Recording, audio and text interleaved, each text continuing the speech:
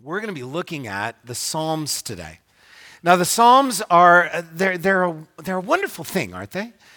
The Psalms give us a journey through a garden, as it were, of God's grace, of his mercy, of his unfolding plan of redemption, of both current and future visions of what the Lord is and how he will reveal himself in the future. It really does. The Psalms, as you journey through them, they resonate both with the covenant, old covenant promises and even the New Testament revelation. And as we journey through it together, it's such a refreshing and regular time for us to be able to reflect and to praise and to prayer and to lament and to joy. That's why we go to the Psalms, don't we? Have you ever found your spot? You're probably out camping somewhere. You're at some spot and you have your Bible and you're not really quite sure where to go. Where do you go? You go to the Psalms, don't you? Mostly because when you open your Bible, that's where it falls. But nonetheless, you go there because there's something about it, the poetry and the truth that resonates at the core of who we are. And so we get the opportunity then to join into the smallest chapter in the Psalms, and yea, verily, the smallest chapter in all the Bible. As a matter of fact, I was in prayer this morning with the elders, and I kind of said that Psalm 117 is actually kind of the spud web of the Bible, okay? Spud Webb, for those of you who don't know, was the 5'6" NBA player in 1986 that won the slam dunk contest, okay? He's a guy who was small in stature, but big in power and performance. And that's really where Psalm 117 falls. It's very small, but what we're going to find out today is that it's incredibly powerful. And I'm really glad that joke worked as well as it didn't with the elders this morning. Students are just Googling Spud Webb right now, I understand. Let's stand together in the reading of God's word and unite our hearts together as we read Psalm 117. So join in there and let's look together, and we're going to pray and ask the Lord to help us as we look at this wonderful, small, yet powerful psalm. The word of God reads, "Praise the Lord, all nations. Extol him, all peoples. For great is his steadfast love towards us, and the faithfulness of the Lord endures forever. Praise the Lord." Let's pray together. Lord, I ask you that you would help us now as your people. Open up the eyes of our hearts that we might see the beauty of your word, and that it move into our hearts, that we might live in a manner that is worthy of the great calling that you have called to us in Christ Jesus. Be near to us now as we ask. In the name of Jesus Christ our Lord. Amen. You may be seated. So let's look here. You're going to see several little moments in this call to praise that comes out of Psalm 117. And that's really the first call, is this call to praise. You can look there in your Bibles. It says, "Praise the Lord, all nations. Extol him, all people." This idea of praise and extol has this idea of honor, right? That we understand what we mean by praise. When you look at that, the way that I praise a really good breakfast burrito, right? That you look to the praise of when the Dodgers win. You look to praise when you see a beautiful sunset. Or when you praise, when you're able to know when someone serves or cares for you in a way that reflects the gospel. Praise in this context does align with those, and yet in greater measure, that it moves to honor, it moves to exalting, it moves to taking something that you see and moving it to its highest regard in your heart and in your life. In this particular passage, it means to proclaim the truths about who God is and the work that he does from in our hearts, both in word and in deed. Here in Psalm 117, you can see that this praise, this exaltation, that there's a direct command that the exaltation comes from all nations. It comes from all nations. This idea is the word nations. And when you look into the Hebrew, it has this idea of actually the Gentile nations. That when it speaks here that the call to praise is this call to praise not just for the nation of Israel, but this call here is the call for all nations, all peoples, to be able to raise and glory and honor for who God is and how he works among his people and around the world. As a matter of fact, to drive home this idea, if you were a Hebrew reader of Psalm 117, you would see that the word nations means the Gentiles, and that word extol is actually a unique Hebrew word that also translates into the Aramaic. So as you're reading it, it's this call to praise is the praise among all the nations. The whole world is to be called into praise of God himself. Have you ever thought about that for a minute? How large and how great and vast the people of the world are? That we know right now that there are 8 billion people in the world, 200 countries. There are over 7,000 spoken languages. And this invitation for all the nations to praise the Lord reflects not only the fact that he is going to come and to call the Jewish people together, but also to invite the Gentiles into the promises of redemption. This is actually reflective of the Abrahamic covenant, isn't it?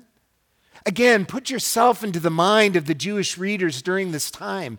This idea that God himself is calling not just the people of Israel, but all nations to come and to praise him because of who he is and his worthiness of praise. It's the fulfillment of Genesis 12, 2 through 3. Where it says that God said to Abraham that he was going to be a great nation and that through him, all the peoples of the world will be blessed. This reflection in the psalm shows another mark in that unfolding story that moves into the hearts of everyone who believes. The Messiah then, Jesus Christ, is the fulfillment of the Abrahamic covenant. That it is through Jesus that all the nations of the world will be blessed. That it was through that line that God brought God, very God, to man, very man, in a way that would be able to proclaim the redemption of Jesus Christ. And as you look at that's why in Romans 15, 8 through 12, it generally speaks of that main promise. And I'm going to look at that for just a moment. Look in your Bibles for there. If you look at it, it's Romans 15, 8 and following, it says this: "For I tell you that Christ became a servant to the circumcised, to show God's truthfulness in order to confirm the promises given to the patriarchs, and in order that the Gentiles might glorify God for his mercy. For it is written, therefore I will praise you among the Gentiles and sing your name. And again it is said, rejoice, O Gentiles, with his people." Verse 11, "And again, praise the Lord, all you Gentiles. Let all the peoples extol him." Directly out of Psalm 117. So in this passage, it's proclaiming that there is going to be a time where every tribe, tongue, and nation will give praise and honor to God. And the pathway to be able to do that is through redemption. We know today is through Jesus Christ, the fulfillment of the Abrahamic covenant. All of these things are found in this very small yet powerful passage. We're able to understand that this multi-ethnic culmination of the promises of God is what we're being called to here. Isn't that a remarkable thought? That the fulfillment of Revelation 7, 9 through 10, that every tribe, tongue, and nation will one day bring honor and praise to God. Now think about that for a minute. That out of the 8 billion people of the world, that God is going to call people from every tribe, tongue, and nation to proclaim him. That means that our Christianity is not myopically ethnic and cultural, but rather it's multicultural. That it spans all different kinds of cultural and national entities and identities. Why? Because the supra-identity is found in Jesus Christ. And that is why that the beauty of who God is cannot be celebrated by just one nation. Have you... One of the things that I enjoy very much is food. I don't know if you know this or not, but I do. I enjoy food a lot. I enjoy all kinds of food.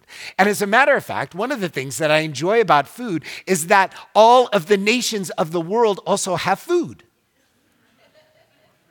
And I'm able to enjoy Thai food and Mexican food and Indian food. Not all on the same day, right? But I do. I enjoy them, right? I savor them, right? And sometimes I praise them, right? I talk to my food. You are so good. This is wonderful, right? Imagine all the different ways that you can enjoy and celebrate spices and flavors and preparation. The delight of all of the different ways that you can enjoy food. Are you with me? You're like, wait a minute, lunch isn't it for a while. Okay, anyway. It really does celebrate, doesn't it? The mass diversity and the beauty that's found in this world in a way that's accessible to us. Now imagine, as the psalm writer writes, that one day all of the diversity and beauty and creativity of all the nations, of all the people all around the world is going to celebrate and to proclaim one, and that is Jesus. And that is God. And so we're able to then to be able to join with and to see how great our God is by the sheer fact that it's going to take a whole world of cultures to be able to creatively proclaim how beautiful he is. Now here's another thought. Is that what it also does is it also reflects how we are able to enjoy him and to proclaim him in our own local churches. That our local churches, what unites us is not all of our cultures. What unites us is the body of Jesus Christ. That we're able to enjoy one another, to celebrate one another, to be able to investigate into it and to really find an interest in one another. Because we can see who Jesus Christ is and our identity reflect in who you are. Whether it be multi-generations, whether it be multi-cultures, that what we can do is we can celebrate and enjoy who God is in and through how he's redeemed you in your personalities and your cultures to be able to proclaim the great creativity and vastness of our God. One last thought on this that I've been reflecting on recently. Have you ever thought about how odd a Sunday morning parking lot is? And what I mean about that is this. If you are an unbeliever and you come to this church, it makes no sense why all of us would gather together. Have you ever thought about that? There isn't anything that would call all of these different people from different walks of life to come together on one Sunday. Pickleball is not big enough to get us all there, right? But rather, it is the unity of Jesus Christ. When you come in and people say, why in the world do all these different people come together with one voice and one heart? What is it that binds their hearts together? Psalm 117 says, what binds our hearts together is the praise and glory and honor of our great God. And this is the story of redemption. The story of redemption is creation in Genesis 1, the fall of sin in Genesis 2, redemption then comes to God's people in Ephesians 2, 8, and 9, and then one day consummation and revelation of every tribe, tongue, and nation. This is the great beauty of what God has called us to. And so it begins to answer the question, how do you fit in all of that? Have you ever thought about that today? About how this great story of what God is doing in his unfolding plan of redemption, this grand story now reframes your story, doesn't it? Doesn't it begin to allow you to see that your days are a part of what God is doing for the end of days? Does it bring purpose, belonging, joy, to be able to know that you have been included into this unfolding plan of corporate praise? Not because of anything that you've done, not because of anything you've deserved, but only because of the gracious work of Jesus Christ that you've been able to be called into this story. It begins to bring purpose and joy. How do you define your world? How do you think about your world? Well, one of the things that I committed to do with my firstborn, and again, right, for every firstborn that you always have these long-standing things. So hashtag poor Sam. But, I had this long list of things, It's like he was going to play the piano. He was going to be a professional baseball star. He was going to be the most well-rounded, Renaissance man of all time. And then over time, you're like, a child can't bear all of this. So, But one thing stuck. There was one thing that I was able to do with him that I was able to do with the others, which is that during their 7th and 8th grade year, I wanted to take them internationally to go and to serve in the context of a local church. And the reason why I did that specifically is because during your junior high years, your world is very small, isn't it? It's very, very small. And I wanted to take my children and to help them to see that their God, that the world is a lot bigger than their junior high quad. And that also that their God is a lot bigger than even what they've experienced in the context of our family. And that people around the world worship the same God that we worship around our dinner table. And as we gather on Sunday, that there are people around the world that worship that same God to his glory and grace. And that we get to be able to be a part of that. And then that transforms, doesn't it, your everyday life. So this call to praise is this call to join in God's unfolding plan of redemption to call all the nations to himself. And might that encourage us today. We prayed this morning for Kim Guest, didn't we? And as she's going and serving around the world, that this body and others around join with her to be able to proclaim and to bring the glorious news of the gospel to all the peoples. To understand that right now that there are about 2 billion people right now that have never heard the word of Jesus. And that we get to be able to have the opportunity to share that with them. So let's look back at our text. Not only that's the call of praise. Now let's look now to the cause of praise. Why? If you're tracking with me, you're like, why in the world? What is so great about God that we would worship him in this way? How is who God is merit this kind of global, multi-ethnic praise? Well, I'm glad that you asked. And it's here in the text. It says there, for great is his steadfast love towards us, and the faithfulness of the Lord endures forever. This word steadfast love, it's stating there that God describes himself in his steadfast love and his faithfulness, and that it endures forever. His steadfast love is this Hebrew word hesed, probably one of only 3 words that I remember parsing out in seminary. Now I just highlight and right-click, but back in the day, I remembered them. And so the steadfast love, it really has this root word of translating mercy. It encompasses the idea that God makes a covenant, merciful promise to his people. That he has a loyal love, that it's a promise that's given. It has covenantal talk. It has contractual talk. But in that contractual talk, it has beloved family devotion. So it's a promise. It's a binding covenant that is made between family members. And that is this idea of steadfast love, that he makes a promise a binding relationship with family and friends and kingdoms. That's what steadfast love is meaning here. It's stating that God is a God who makes covenantal promises with his people. Not only does he make these kinds of promises, but he's also faithful. Do you see that there? And the faithfulness of the Lord.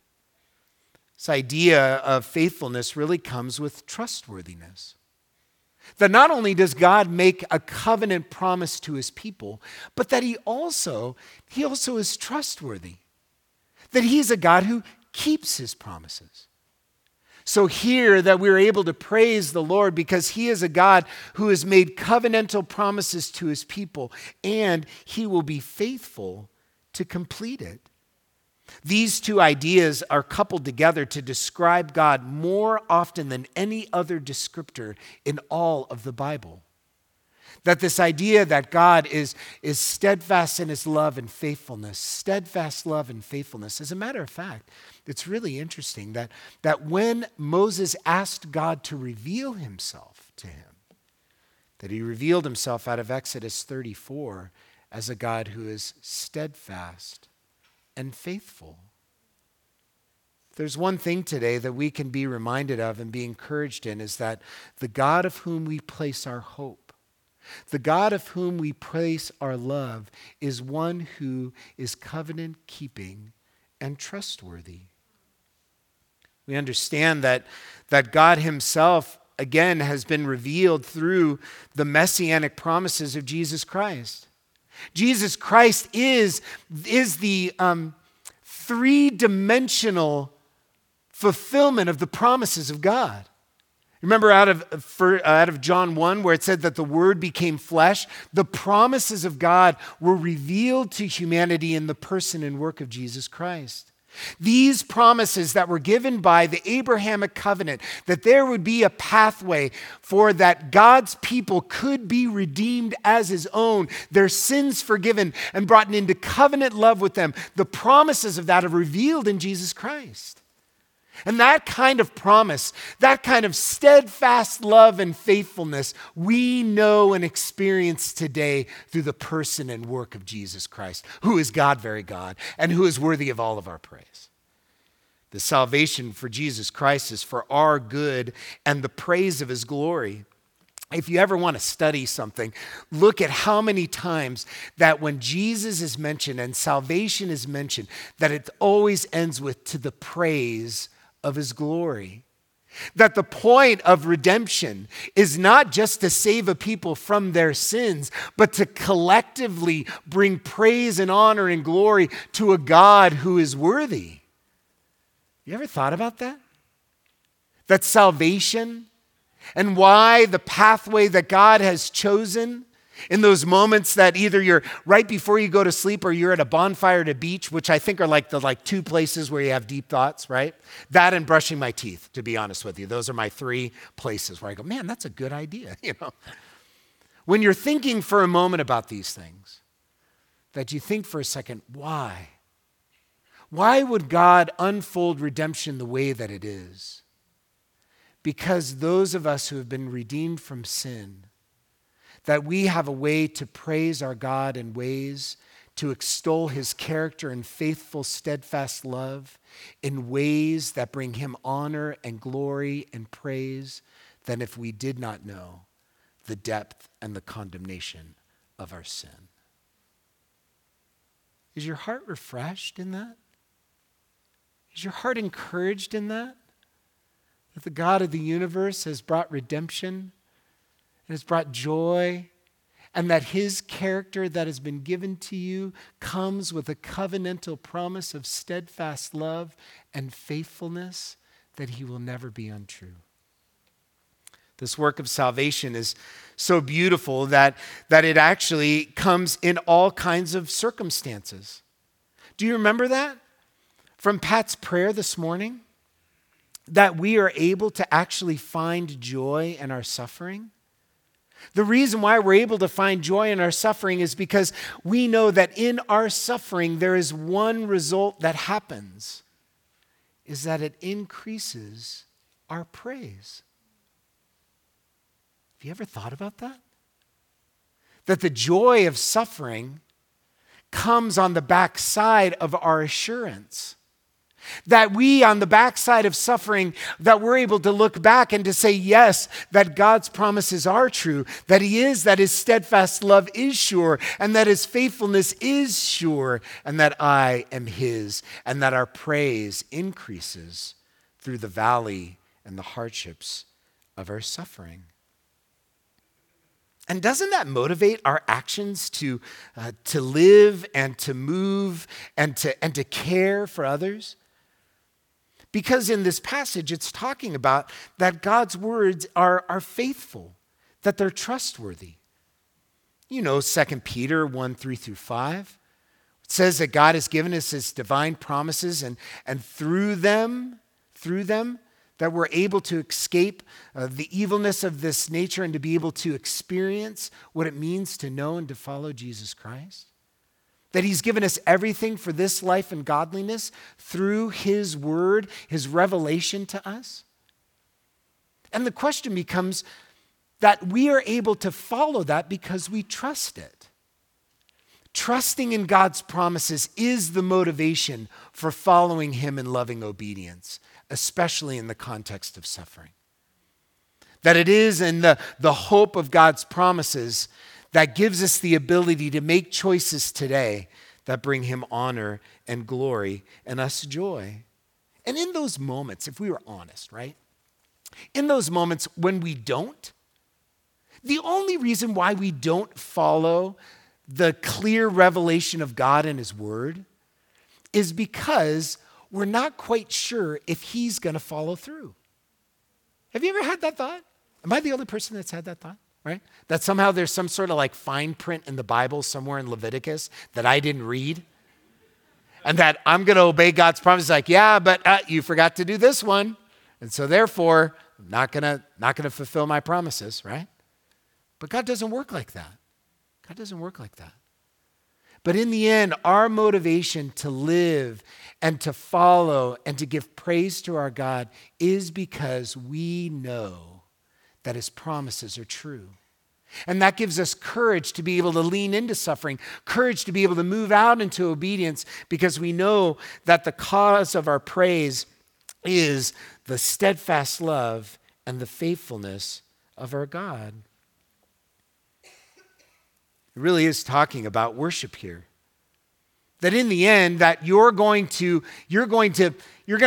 be motivated to obey out of what you love. That what you love is based off of the truth of what you've experienced and what you believe. And that sort of love then motivates things. So it really comes down to this act of worship.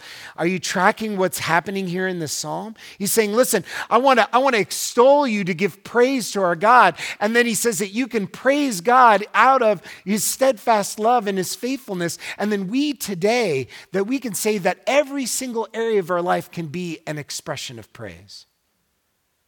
That in the end, we're going to either love something that is God or we're going to love something that's not God. As a matter of fact, a lot of our older saints would join with me in stating that, the longer that you live, that the promises that are in the brochure of sin just aren't as good as they proclaim themselves to be. That the longer that you live, that the sinfulness of sin is not in its promises of pleasure, but the sinfulness of sin in its promises to satisfy. And so here in this passage, it's saying, listen, the promises of God, the faithfulness of God, the steadfast love of God is always going to come true. And not only is it going to come true, it's going to be better. That the promises of God and fulfilling them and moving towards him through a heart of worship is so much better than the fleeting pleasures of sin. We get the opportunity to enjoy and to move and to refine our hearts into loving obedience to him. The question is not, do I worship? because that's not here in the text. The text assumes that you're worshiping something. And the text calls us to worship that which is worthy to be worshiped, which then we give of our life and our efforts and our emotions and our time to exalt that which is worthy of our praise and that which is God himself. So the question for us today is not, do I worship? But the question is, what do I worship? The causes and responses to praise is the nature and character of God himself, who is the highest object of our praise. Have you ever considered your praise? Have you ever thought about it? What is it that you love? What is it that you're drawn to? What is it that motivates who you are and what you do? That for us to be able today to refine those praises together. A lot of times that our praises are defined by our experiences, right? You know, early on when I was here in Santa Clara, you know Coco's on the top of Lions, right? You know Coco's? Coco's used to have a prime rib special. So great. Prime rib special. Why am I talking so much about food? Good night. Sheesh. I started intermittent fasting. That's why. I'm telling you right now. That's what happened. That's what's happening in this moment right now. Anyway. Prime rib dinner. Coco's. $7.99 with a baked potato and a salad bar. Okay? Fantastic. What do you want today? I want me a little Coco's prime rib special, $7.99. You'll go up there, got my prime rib. I mean, it's the best. Hey, where you want to go? Come on, I know a spot. Coco's, $7.99. Prime rib with a baked potato and a salad. Then one day, somebody took me to Lori's Prime Rib in Beverly Hills. I went there and they came out, $150,000 thing cart comes out. The way that you order at Lori's Prime Rib, the waitress comes up and says, will you be having the fish? Right? Say no, great. Then they bring the meat to you, okay? You're standing there and you go and you have this prime rib that is cut off of, I mean, it's fantastic. And you go and you eat it and it is just so delicious. I mean, just fantastic. Spinning salad. Then I went back to Coco's. Tasted like shoe leather, right? I mean, it's like eating my shoe. Yeah, I'm like, what's going on? Baked potato is dry.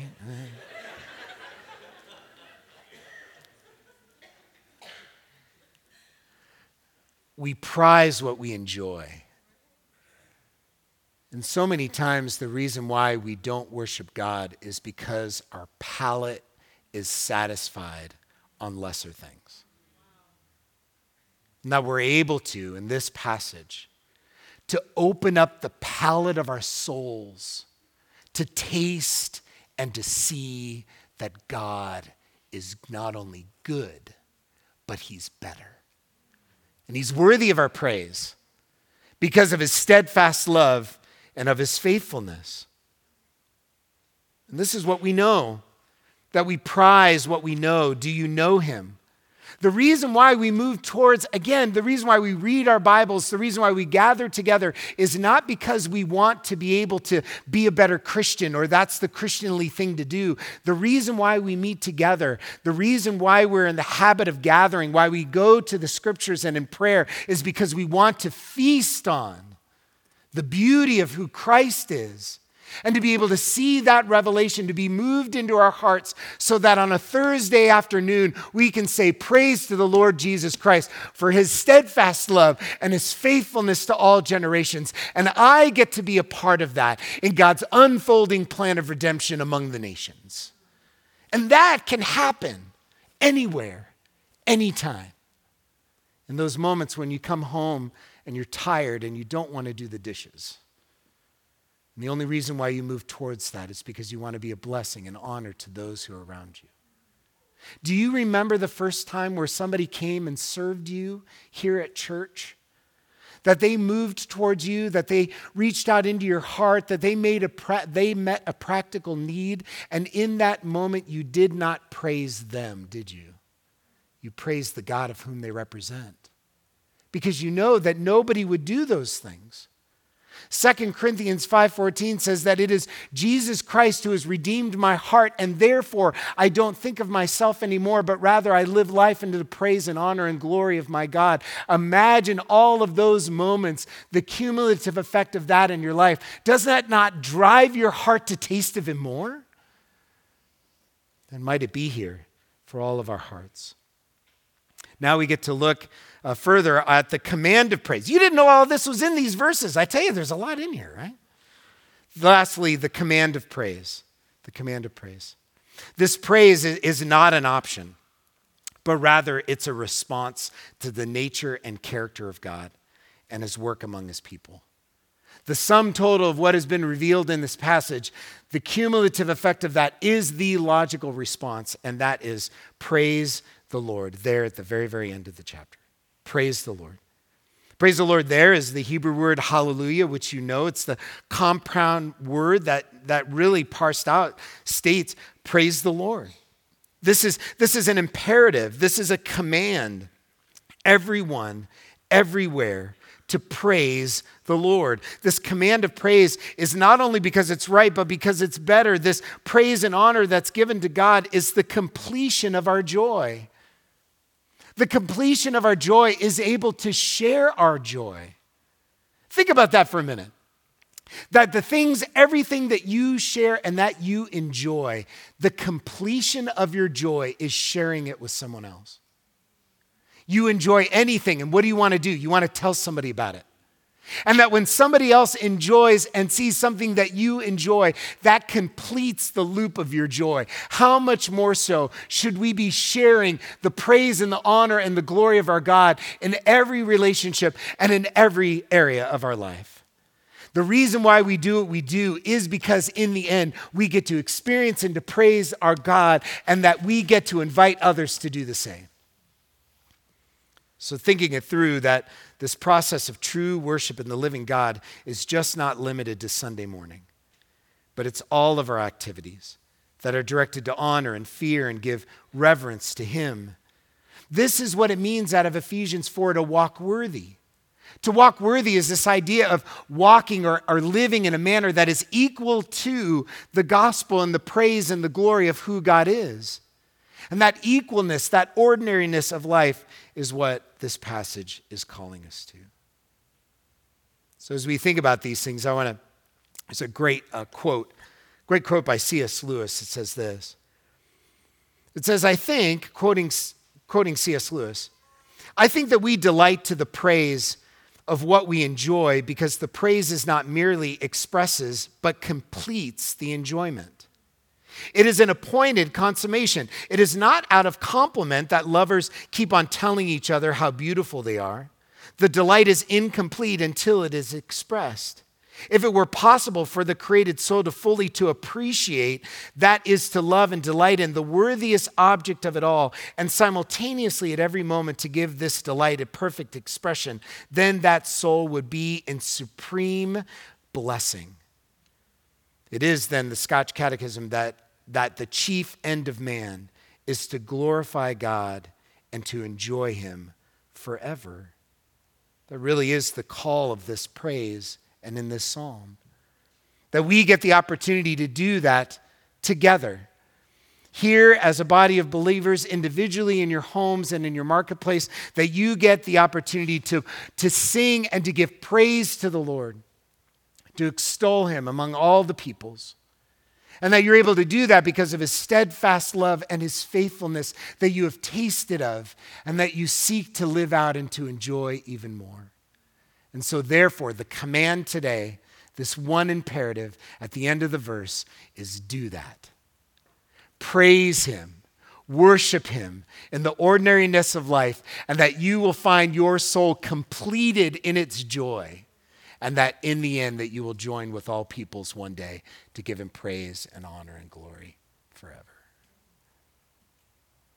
When I was a kid, I would set up dominoes. This, again, was a long time ago when the earth's crust was hardening and there was no internet, right? where we had all these dominoes because my mom loved to play dominoes a lot. And we would always, at some point or another, lose a domino, okay? So then she'd buy another one. Then we'd lose a domino, buy another one. So my brother and I, we would stack up all these dominoes all over our room. I shared a room with my brother, Matt, and we would set them all up. And we'd spend hours just setting them all up. And then we'd hit, and we'd go, and then it would like stop, right? It's usually why it would stop is that there was usually a domino missing there. Just one little domino that would miss. And then we go, okay, then we'd have to set it all back up and put the domino in there. And then we go, and that would miss. And then it was a little domino there. And I could put that in there. And we'd set it all back up. Sometimes our minds and our hearts are like little strings of dominoes. They're thoughts that make sense. Oh, I understand how this works. And it moves to here. And then sometimes there's these gaps. You don't really know how they connect. But every once in a while, isn't it true that the Lord gives you something, just one thought that connects different things together, that connects who you are with who God is and what you do every day, that kind of makes connections and starts to advance who you are.